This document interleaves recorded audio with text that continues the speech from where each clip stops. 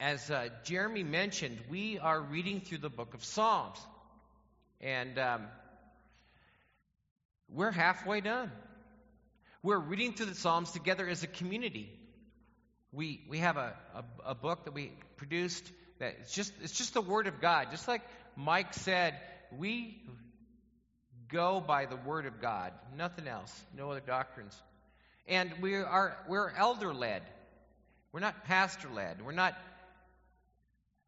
synod-led. We want you to be following God, not a person. Get that? All right. So as we read along, okay, how many of you get distracted during sermons? Come on. How many of you get distracted during sermons? Yeah, I do. Even your pastors do.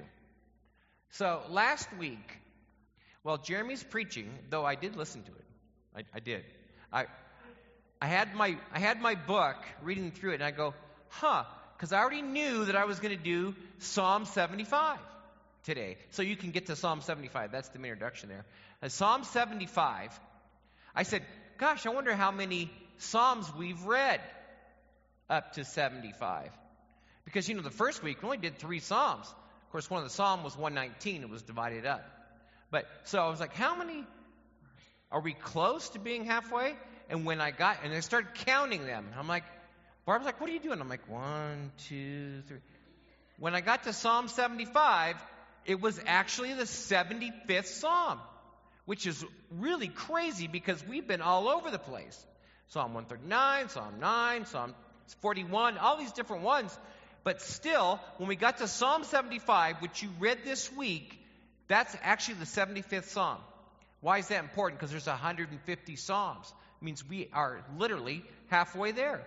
And so the name of my sermon today is Halfway There. And so as I've been preparing this week, I have been singing a song in my head. It's a heathen song. How many? Bon Jovi. Living on a Prayer. Oh, we're halfway there. Yeah. How many sermons have you heard with that on there? Okay. Anyway, that's because we're literally halfway done. We started this thing in March 8th, and we're going to be done in August. But we are in reading the Psalms, singing songs daily from God's Word. And I tell you, it's been amazing. It's amazing to me and people I talk to in the congregation. It's like, man, this has been amazing. We've been reading the Psalms. How many of you read a Psalm that particular day? Because, the rest of the community is you want to keep up, you want to do it. And then something in the day relates to what you've read or sang that day. I mean, it's uncanny. In fact, I submit to you, it's divine. So, we went through the Psalms this week that were written by a gentleman by the name of Asaph. Okay? We had 7 of them, or 6 of them, because we've gone through 6 of them, but there's actually more. He wrote 12, but they're also in different areas. In areas of Psalms. We have talked about different types of Psalms. We've talked about Thanksgiving Psalms. We've talked about lament Psalms. I'm going to introduce a new type of Psalm to you. I tell you, by the time August comes and you start reading Psalms, you're going to be, oh, well, that's a Thanksgiving lament Psalm. Or, oh, that's an oracle Psalm. Or yeah, you're going to get educated and you're going to know this. You're going to be able to grasp onto these things. So today, Psalm 75, if you look at it, it's a Thanksgiving oracle Thanksgiving Psalm. I will show you why I'm saying that, okay? So what we're going to do is we're just going to dive right in and we're going to read all of Psalm 75. Wait, you're going to read the whole chapter? Yeah, it's only 10 verses. Okay? And then we're going to look at it. So here we go. Psalm 75, for the director of music, to the tune of Do Not Destroy, a psalm of Asaph, a song. That's the superscription, okay? And it says, to the tune of Do Not Destroy. We don't know what that tune was. But the original hearers of this knew that tune. I mean, if I said, we're going to sing the psalm in the tune of Living on a Prayer by Bon Jovi. Everybody would know it. I know, that's so heathen. We sing to the song, How Great Thou Art, okay? How's that? Does that sound more pious? All right, so here we go. Verse 1. We praise you, God. We praise you for your name is near. People tell of your wonderful deeds. You say, I choose the appointed time. It is I who judge with equity. When the earth and all its people quake, it is I who hold its pillars firm. To the arrogant I say, boast no more. To the wicked, do not lift up your horns. Do not lift up your horns against heaven, and do not speak so defiantly. No one from the east or the west, or from the desert can exalt themselves. It is God who judges. He brings one down, he exalts another. In the hand of the Lord is a cup, full of foaming wine mixed with spices. He pours it out, and all the wicked of the earth drink it down to its very dregs. As for me, I will declare this forever. I will sing praise to the God of Jacob, who says, I will cut off the horns of all the wicked, but the horns of the righteous will be lifted up. That's the song. That's the song. One of the things that we look at, and if you notice, if you read all of the Psalms of Asaph, a lot of them have judgment in them. And Jeremy very succinctly, because I did listen, talked about judgment, that God is the one who judges, and he judges it right. He will always judge right. Always. Now, he may not judge in your time, but he's going to judge right. And at the end of time, in the day of the Lord, everything will be made right by God.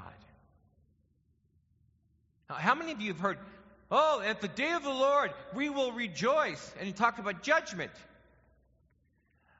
I've always had a problem with that.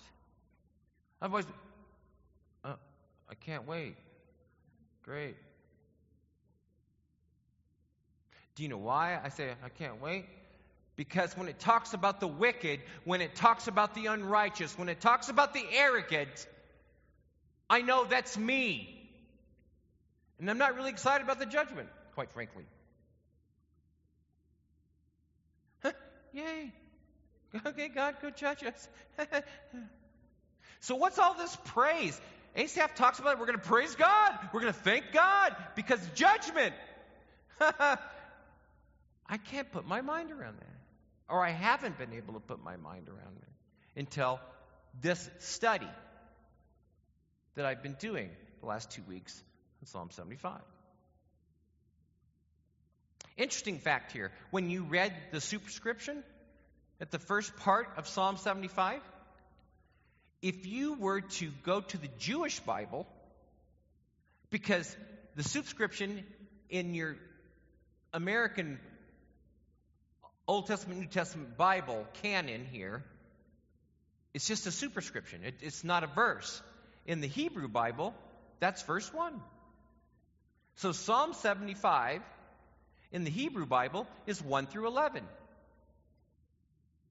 In the Christian Church Bible, it's 1 through 10. And the superscription's just sitting there above. I thought that was an interesting fact. Okay, I thought it was an interesting fact. All right.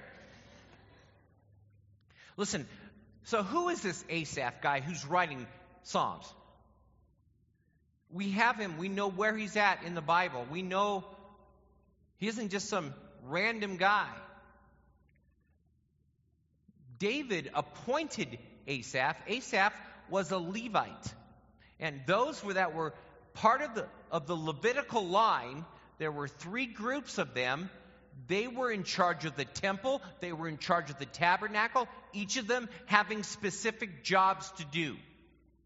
Okay? And so when David sets up the praise and worship in the tabernacle that has been brought into Jerusalem,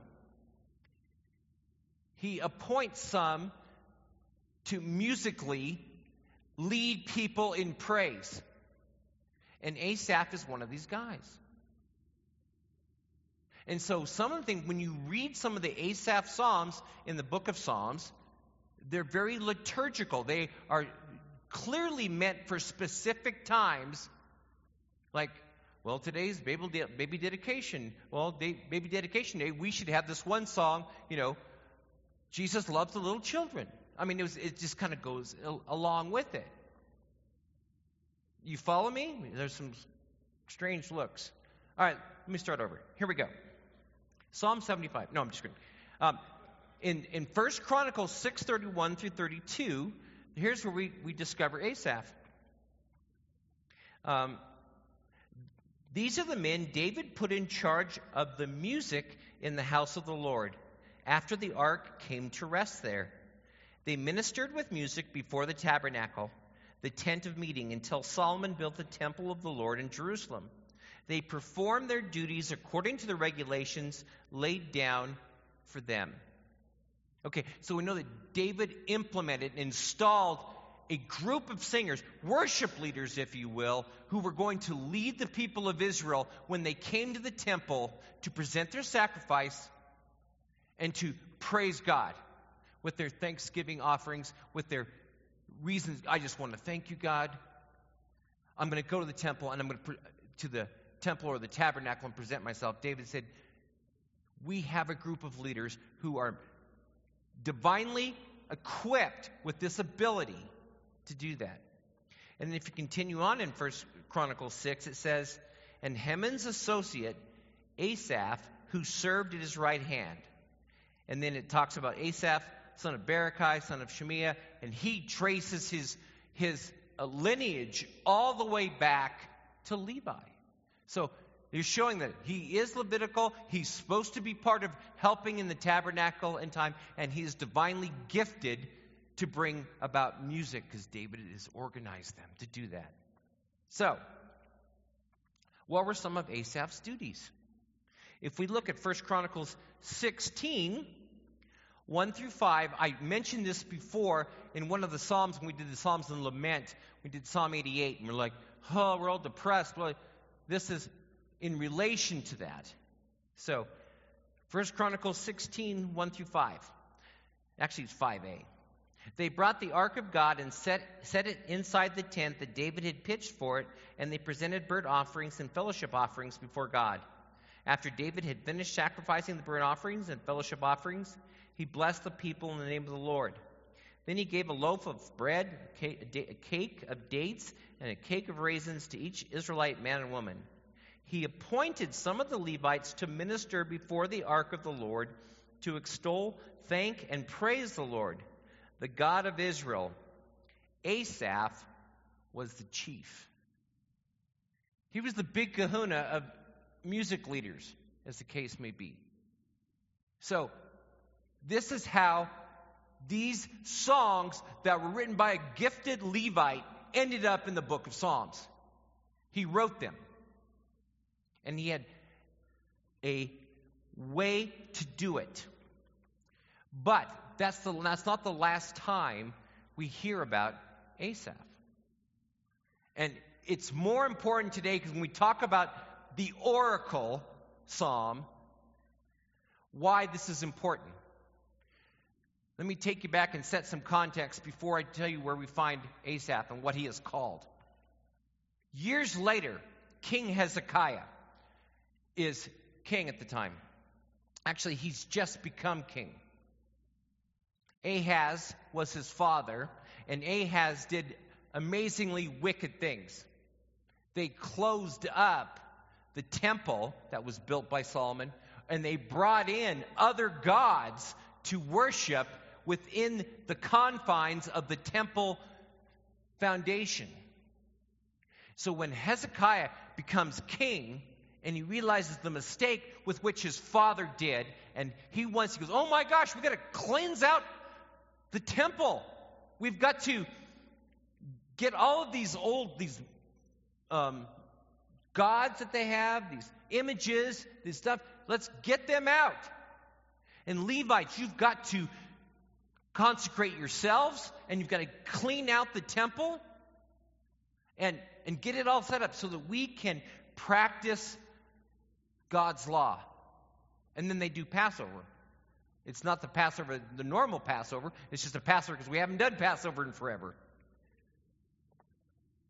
And we get this passage here in 2 Chronicles chapter 29. And so, 2 Chronicles chapter 29, verse 29 and 30. And when the offerings were finished, the king and everyone present with him knelt down and worshipped. King Hezekiah and his officials ordered the Levites to praise the Lord with the words of David and of Asaph, the seer. So they sang praises with gladness and bowed down and worshipped. So everybody knew who Asaph was in posterity, but he's not just called a musician, he's called a seer. That is so significant when it comes to the passages that we study in Psalms where Asaph is the author. Why is that important? Because a seer is also known as a prophet.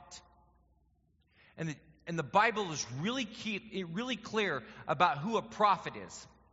A prophet is someone who hears from God and tells you what he says. And many times prophets will say, you need to do this. And this is what's going to happen in the future. And if it happens, that means I've actually come from the Lord. That proves that I'm a true prophet. So there's false prophets and there's prophets. Okay? So Asaph is called a seer, which we know is a prophet. How do we know that? Because Samuel is called a seer. When Saul is off looking for his dad's lost donkeys, and he can't find them, and they go, hey, we don't know where the donkeys are. They said, hey, we know there's a seer in town. And they're talking about Samuel. And at that point, Samuel realizes that Saul is going to be anointed king. But the idea of a seer, a true seer, is that you hear what God is saying, and you say, like prophets do, thus saith the Lord, right? That means God's saying this. And you got a problem with what I'm saying, take it up with God. I'm just telling you what he says. That's exactly what a prophet does. So Asaph is called a seer. Not only is he just some musician, he's also someone who hears what God is telling him. That's why in Psalm 75, when you see him saying, I will judge the people. He's talking about what God is saying. It says early on in 75, you say, he's talking about God, you say this. He's speaking, thus saith the Lord, in a song. And there's lots of people who can say, well, God said this. And they could be wrong. I mean, I could make up a song that said, God says you can steal any money from anybody else if they have more than you. But if we look at Scripture, and it's not in line with Scripture, then you would say, you are a false prophet or a false musician. But Asaph was never proved wrong. That's why he is a prophet. He is a seer and not a false seer, false prophet. Got it? That's why this is so significant in this passage in Hezekiah. So, there are 12 psalms that are associated with Asaph, 73 through 83, and Psalm 50. When we get to Psalm 50, which we have not done yet, later on, it's one of the most amazing passages, and you will absolutely love it.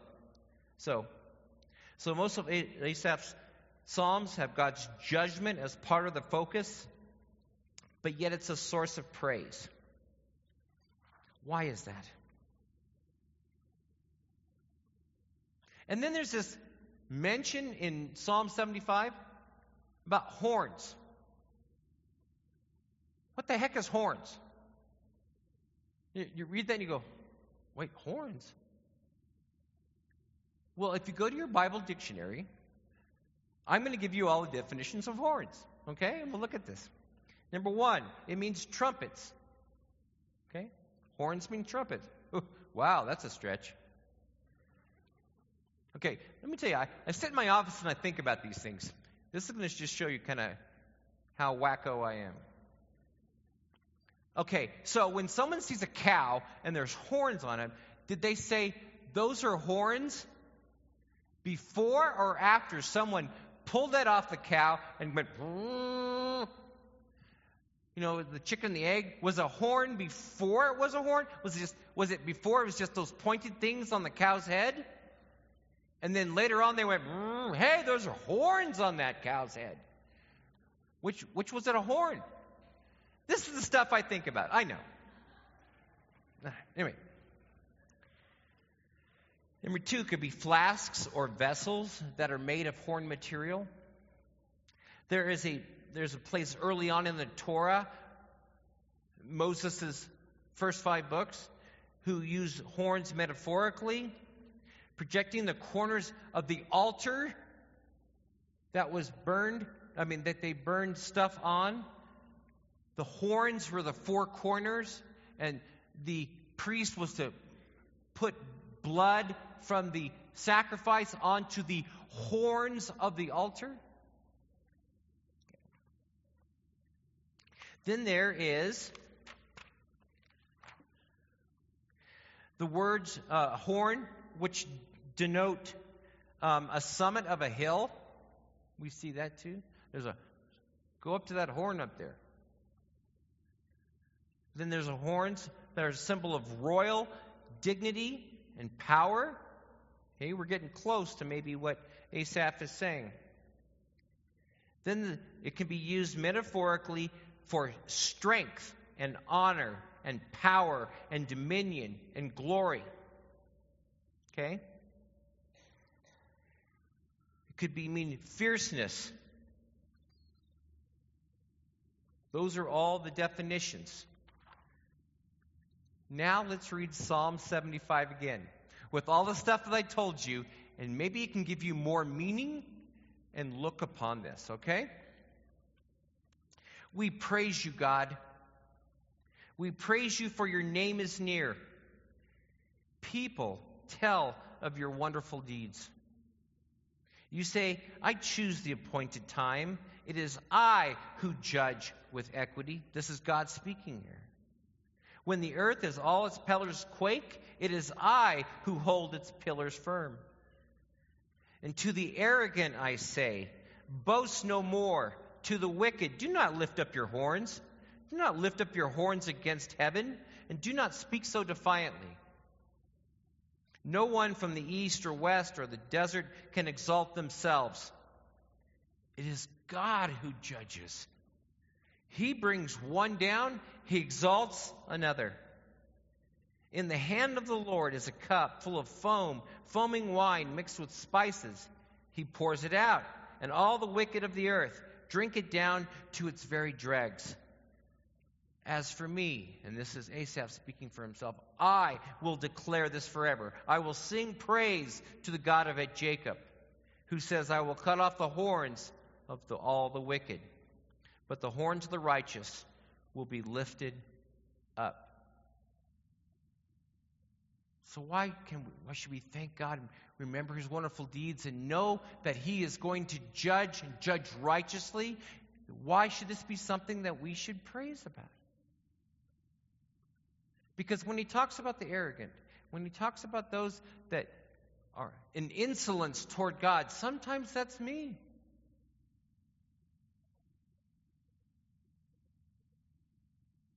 Let me tell you why we praise.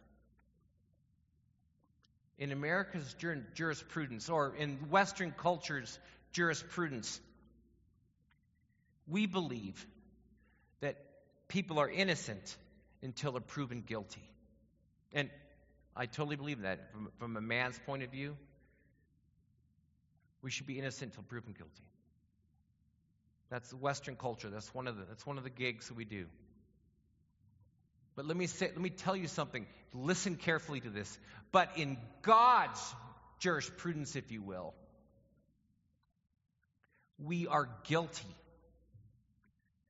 until we're made innocent. And that is exactly where we sit as Christ, just as Mike said from when we did the communion. Christ died on the cross. He paid the penalty, suffering God's wrath for the sins that we have done. And so by we accepting that free gift of salvation that Christ won for us on the cross, and not only did he win for us on the cross and die on our behalf, he proved that he was God by raising from the dead and continuing to live, and that we can live with him for eternity. So if someone said, oh, God's coming to judge the earth, that's good. That's good. Because you know what? Because of what Christ did on the cross, I will be justified. I will be innocent because of what Jesus did.